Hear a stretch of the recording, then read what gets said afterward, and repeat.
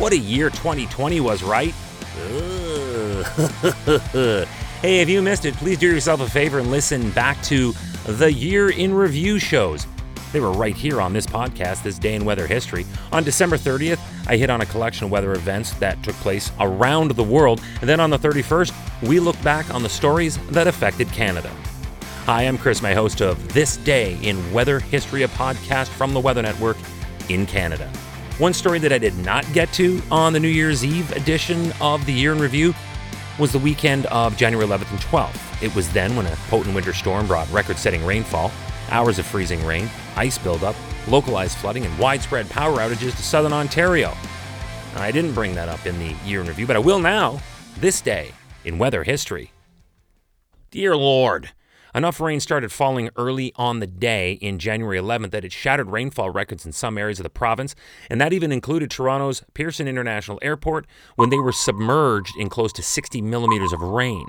Some roads were closed as a result of the flooding, including in Toronto, where officials had to shut down the southbound portion of the Don Valley Parkway because where it lies is in a very flood-prone level, and it is a major artery from the busy Bloor Street to the Gardiner Expressway, and that takes motorists across and through the heart of the downtown core of the biggest city in the country of Canada.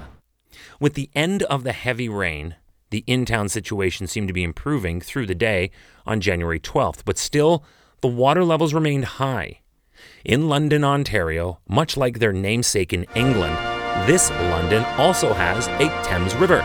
Now, it is just a trickle of water, comparatively speaking, but this makes it so much more dangerous in floods because people will still venture too close. And that happened here in this event, and the London Fire Department had to rescue 2 people from the swollen Thames River as the banks were overwhelmed from the rain. But there was a lot of activity between January 11th and 12th, and no one was immune to its peril. It started at least as a winter storm event. You had the hours of freezing rain that resulted in a staggering tree limb crushing more than 20 millimeters of ice buildup on surfaces in places like Shelburne and Hopeville. That was then unfairly followed by heavy snow on the morning of January 12th, which made a mess of area roads. At 10 o'clock that morning, Ontario's Hydro One reported that more than 11,000 customers were without power. The majority of them were between Kincardine and the northern part of the Greater Toronto Area. Thankfully, that number was cut to around 3,000 by 7 p.m. that same day, but it was not going to get any easier. So let's review.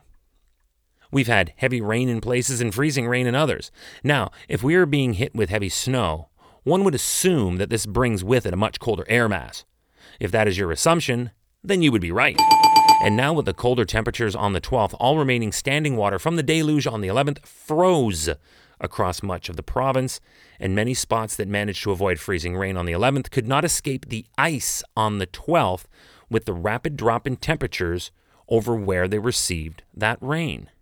All said and done, here are some of the more noteworthy totals from those 2 days. Toronto, measured at Pearson Airport, reported overall 70 millimeters of rain, which I mentioned was a record after the 55 millimeters was reached. Just to its north, and still a densely populated area, King City registered 75.7 millimeters. London, where the Thames River swelled, saw 72 millimeters, and that was a record. Down the end of Highway 402 from London, you'll find Sarnia, and they were hit with 63 millimeters of rain, and to their south, Windsor had a record-setting 50. Waterloo saw close to 50 millimeters of rain. That was a record. Peterborough was whacked with 56 millimeters, Bancroft 46 millimeters, and then there were the areas who saw the mixing, including Shelburne, whom I mentioned off the top when they received 22 millimeters of ice accretion. And Canada's capital, Ottawa, saw both 34 millimeters of rain and 12 centimeters of snow. The Ottawa airport actually received almost 40 millimeters of rain itself, and that too was a record. And that was how 2020 opened for most of southern Ontario, breaking rainfall records. This day in weather history. Tomorrow is January the 12th, and for this, we will revisit a story that hit me particularly hard in that it involved a country and a people who were already considered to be the poorest in the Western Hemisphere. Tomorrow, we will be looking back to the Haiti earthquake. of 2010. And just so you know to look out for, tomorrow's episode is accompanied by a podcast video short that you can watch either on television in Canada on the Weather Network or online anytime and anywhere you are at theweatherNetwork.com/weather history. Shot right here in my podcast studio, it features the episode being made with video and photos from the event from when it happened. So be sure to watch that. But if you watch that before you listen to this, you have to listen to this, because only on this podcast will you get the full story. This Day in Weather History with me, your host, Chris May.